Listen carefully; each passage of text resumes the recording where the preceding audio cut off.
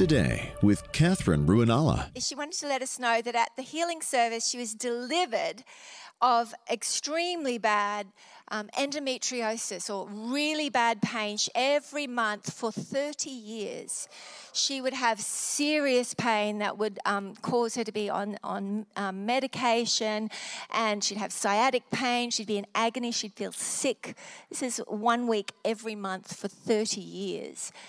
And that night, as she came through for prayer, I felt a spirit of infirmity leave her. And then she told me afterwards, she said, I felt a spirit of infirmity leave me. And she has just written to confirm that she has been completely healed. She has had no pain whatsoever, completely free for the first time in 30 years. So that's just so glorious. She was saying it used to be 8 or 9 or 10 out of 10 pain, which would leave her really sick and in agony. And so praise God. He is so wonderful. And then she wrote, she said, I just lived with it for 30 years. And she said, for some reason, I didn't think about the fact that I could be free. And when I suddenly began to realize I don't have to put up with this, and God delivered her, she's shocked. I can't believe I put up with it for this long. And so I love hearing stories like this about the delivering power of Jesus. Well, I was meditating today on 2 Kings, chapter 22 and chapter 23. And it's the story of Josiah there, the young king Josiah.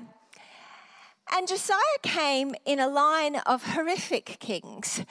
I mean, they were all of the line of David, but his father, grandfather, they had all walked so far away from God that they were engaging in worshipping foreign gods. They were sacrificing children to Molech in the fire. It was horrific. They had turned completely away from the ways of the Lord. And then this young boy that was prophesied about hundreds of years before that was to come, that was going to restore things back to the ways of God. As a young boy, he is made king. And then we read in chapter 23, I'm just summarizing for you. You can have a read for yourselves later if you want to. But in chapter 23, we see Josiah turning 18. And at 18, he decides, right, we're going to get things in order. And he basically calls for an audit and get the finances in order, get some sorting things out. And while they're doing it, one of the priests finds the book of the law, which is the Bible that they had up to that point. And he brings it to Josiah and he reads it to him. And Josiah just tears his clothes and repents and goes, oh God, we are so far from this. We are living so below what you have asked us to do. These are your ways and our ways don't look anything like it. Forgive us, Lord. Have mercy on us.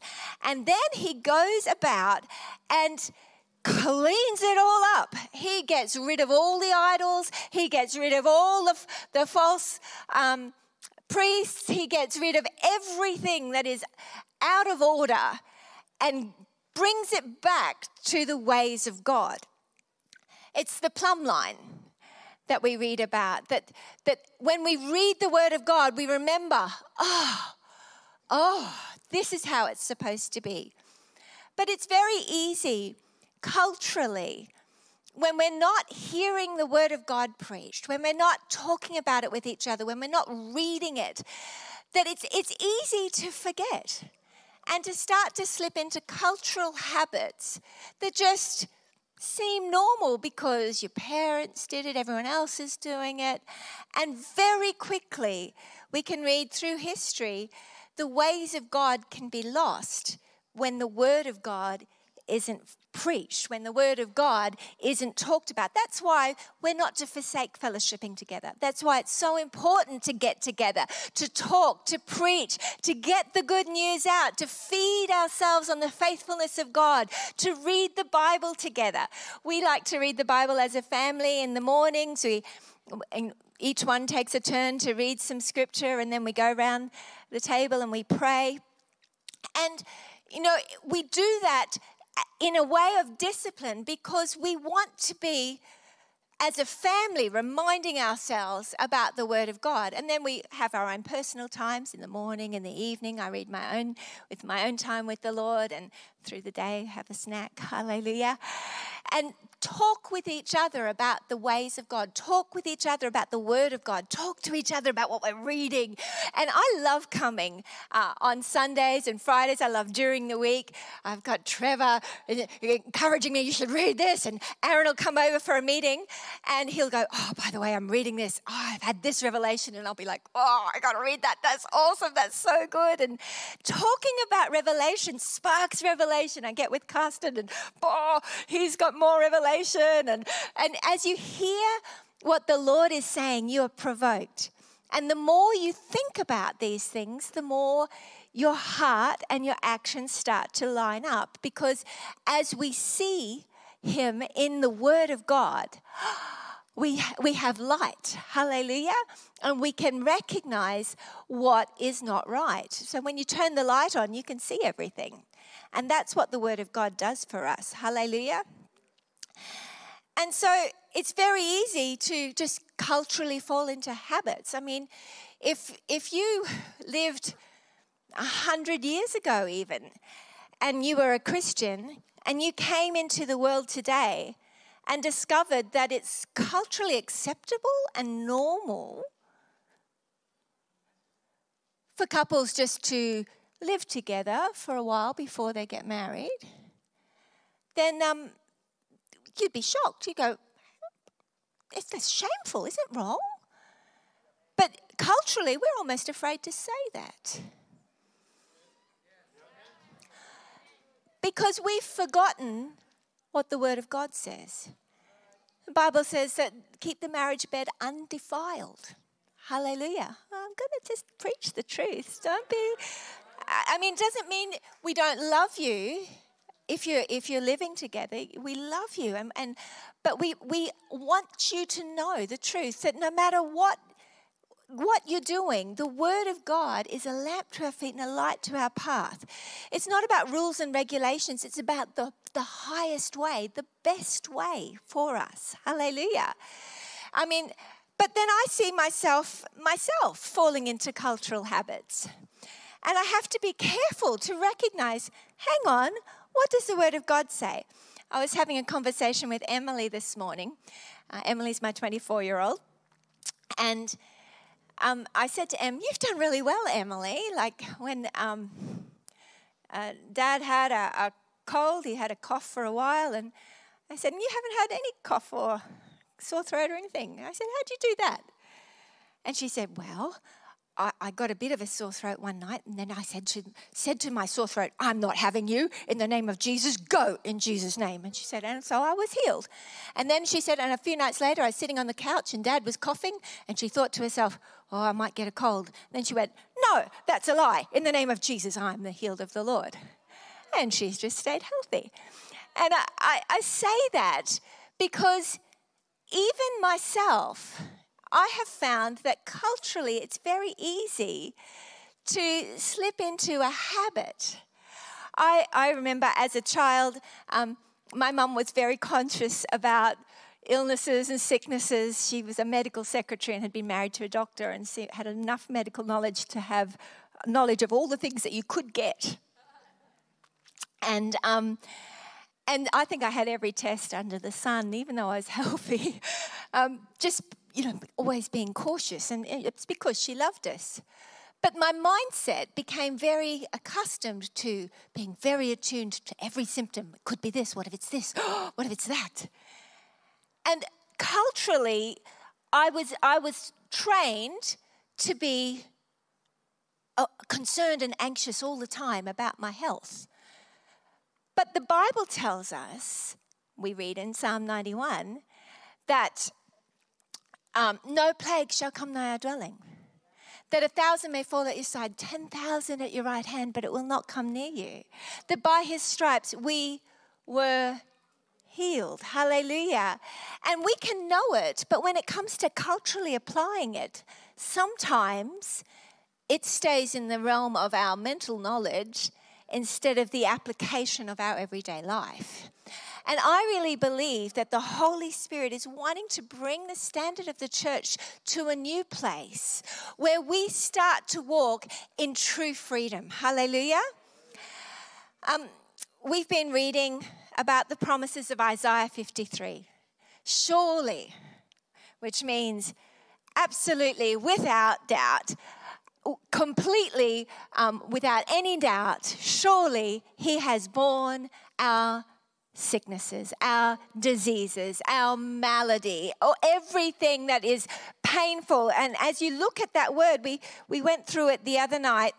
It means malady, anxiety, calamity, disease, grief, sickness. Surely he has borne it. Hallelujah. And then I taught on the fourfold atonement, where he was wounded for our transgressions, which is our sin, our rebellion. He was bruised for our iniquity, which is our perversity, our crookedness, everything about us that was crooked. He was punished so that we could become new creations in Christ. Hallelujah. 2 Corinthians 5:17. Therefore, if anyone is in Christ, he is a new creation. Old things have passed away. Behold, all things have become new. Hooray, praise the Lord. That's a good thing. We are new. We've not only been forgiven our sin, as we've confessed our sin, he is faithful and just to forgive us our sin and cleanse us from all unrighteousness. He won't even remember our sin. And then he's given us a brand new heart and put a new nature inside of us. So we are no longer sinners, but we've become saints. Hallelujah. By the grace of God, with a new heart that doesn't want to sin anymore. Hallelujah. We can still get tempted, but when we fall into sin, your heart as a new creation will be going, oh, I'm unhappy, this isn't good. Oh, and you'll be feeling uncomfortable because it's no longer a good fit for you because you're a new creation. Hallelujah. He was punished for our peace. Now that word peace in the Hebrew, who can tell me what it is? Shalom. Amazing word. That means safe, well, happy, friendly, welfare, health, prosperity, peace, favor, good health, rest, safe, welfare. It goes on. The wholeness that God has for us, the shalom, prosperity in every area of our life. He was punished so that we could have prosperity in every area of our life. Wow. And by his stripes, by the beating that he took in his body, we are healed. That word healed is mend, is cured, thoroughly make whole. Hallelujah. So we've got these incredible promises in the Word of God. Jesus' sacrifice did this for us. Wow. This is available to us. Praise the Lord. He is good to us. And as I look at that, I realize, though, that sometimes knowing the Word of God, we can actually have it on one level. We can have it mentally. We can know what it should be. But then in our everyday habits, still conform to the pattern of the world. Yet God wants us to be set free. He says, for freedom, I've set you free. Hallelujah. He who the Son sets free is free indeed. And we know that the kingdom of God is righteousness, peace, and joy in the Holy Ghost. Hallelujah. 2 Peter chapter 1, which I love, says, grace and peace be multiplied to you in the knowledge of God and of Jesus our Lord, as his divine power has given to us all things that pertain to life and godliness through the knowledge of him who called us by glory and virtue, by which have been given to us exceedingly great and precious promises, that through these you may be partakers of the divine nature, having escaped the corruption that's in the world through lust. But also for this very reason, giving all diligence, add to your faith virtue, to virtue knowledge, to knowledge self-control, to self-control perseverance, to perseverance godliness, to godliness brotherly kindness, and to brotherly kindness love. For if all these things are yours and abound, you will neither be barren nor unfruitful in the knowledge of our Lord Jesus Christ. For he who lacks these things is short-sighted even to blindness, and has forgotten that he was cleansed from his past sins. Now we know what he's telling us here is, I've already given you through the atonement everything pertaining to life and godliness. You have the mind of Christ. You have the nature of Christ. You have all the virtues of Christ. So, and then he tells us, basically, I've put it all before you on the table. Make sure you make every effort to grab a hold of this and grab a hold of godliness and grab a hold of every virtue that I have and put it on like a superpower. Make sure you use it.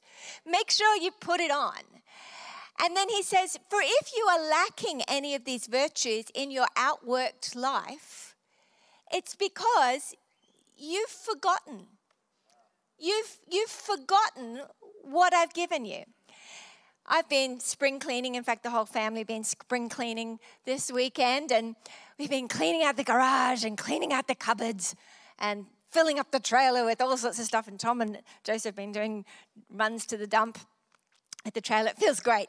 All this rubbish and all this stuff we don't use, stick it in the trailer. Fantastic. I love it. Praise the Lord. But it's interesting, as we go through the cupboards, I discover things that, I forgot I had that. I could have been using that all this time, and it's just been sitting in the cupboard, and I completely forgot that I had that. Anybody ever done that?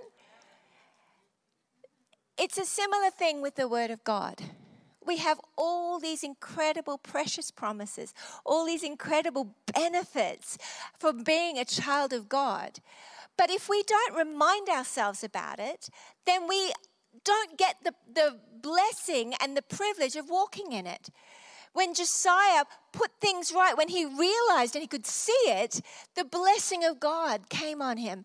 And he was able to enjoy the blessing that came from the Word of God. And in the same way, we can get a hold of these promises as we remind ourselves, as we talk about these things, as we think about these things, as we read about these things, as we write these things down, as we talk to each other about these things. One of the other cultural things that we can get into is simply gossip. Like talking about somebody else that in a way that makes the person you're talking to think badly about the person you're talking about. It's sin. It's just called sin. But it's common. And yet it's not the Word of God. The Bible tells us really clearly, if you've got something against somebody, you're concerned about it, you go to the person and you talk to them about it. If they don't listen, then you get someone else and you go to the person with that other person. You don't go to another person and talk about that person. Oh, did you hear about this? Basic. But we forget. And we're just engaging in gossip. But if someone came and gossiped to you and you went and said, hey, that's gossip, you'd remind them very quickly, I don't need to hear that, that's gossip. Have you talked to the person about that? You'll find that people don't gossip to you anymore. And the Word of God is serious. He wants us to learn how to live in a way that glorifies His name. Hallelujah. So we've got to be careful with our mouths. We've got to be careful with our thinking. And we have all these promises. So we know, who can tell me Romans 8:1, one of our memory verses? Oh, you are good, church. Thank you, Jesus. They learn their memory verses. Therefore, there is now no condemnation for those who are in Christ Jesus. Hooray! Praise ye the Lord. Hallelujah, hallelujah, hallelujah, hallelujah. Very good. There's a few from my era. Praise the Lord. We can celebrate. Praise God. But even being born again, new creations in Christ, having confessed our sins, received the mercy of God, we can still walk around with condemnation, guilt, and shame. Yes? Because the enemy will come and he'll try to remind you or try to get you to say, let's go down memory lane and think about all the regrets. Oh, if only you hadn't done that. Or if only you had done that. Or if only you hadn't gone there. If only you did that. Anybody know what I'm talking about? The moment you go with him down that track, your emotions follow. And you start feeling bad. You know, we are not to live by our emotions, but we are to lead our emotions, hallelujah, by what we believe. And so if I was to show you a film about something really sad, your emotions would probably follow what you're focusing on.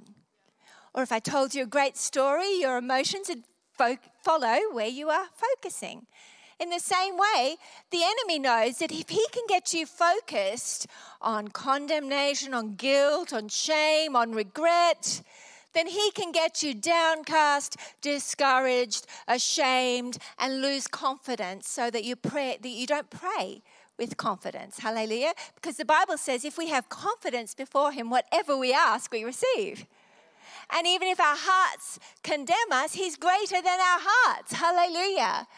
So though we have this promise, therefore there is now no condemnation, we have a part to play where we have to go, right, hang on, no, soul, we're not going to go there. I'm going to think about things that are pure and lovely and of a good report. I'm going to think on things above. I'm going to set my mind on things above. I'm going to declare the word of God. Instead of going down this track, I'm going to say, no, not going there, devil. I'm going to turn around and say, this is what the word of God says. He says there's no condemnation for those who are in Christ Jesus. I've confessed my sin and you don't even remember it anymore. So, Father, I have your mind and neither do I have a right to remember it anymore. Father, I thank you that you say I am the righteousness of God in Christ. As you are, so am I in this world. Thank you, Lord, that you've cleansed me. You've made me whole. Thank you that you have a hope and a future for me. Thank you, Lord, that you've cleansed me, washed me as white as snow. Father, this is the truth, and this is what I'll believe. I'm going to think about the things I can be grateful for, things I can be thankful for, things about that you have planned for me, things, Lord, that are in your word that are pure and lovely and of good report. And as I do that, the peace of God will flood my heart. Hallelujah. So we know that, and we sometimes don't walk in that freedom, and our focus will determine where our emotions go. But in the same way, as we talk to our soul, like it says in Psalm 43, verse 5, it says, "Why, soul, are you downcast? Why so disturbed within me? Put your hope in God, for I will yet praise him." The psalmist is talking to his emotions, saying, hey, why are you so downcast? Why are you disturbed? Put your hope in God. Let's remember the good things of God. Let's thank him. Let's celebrate him. I will enter his gates with thanksgiving. And we're not to determine what our day is going to be like based on how we feel, but we take control and we change the focus, and the emotions will follow what you focus on. It's true.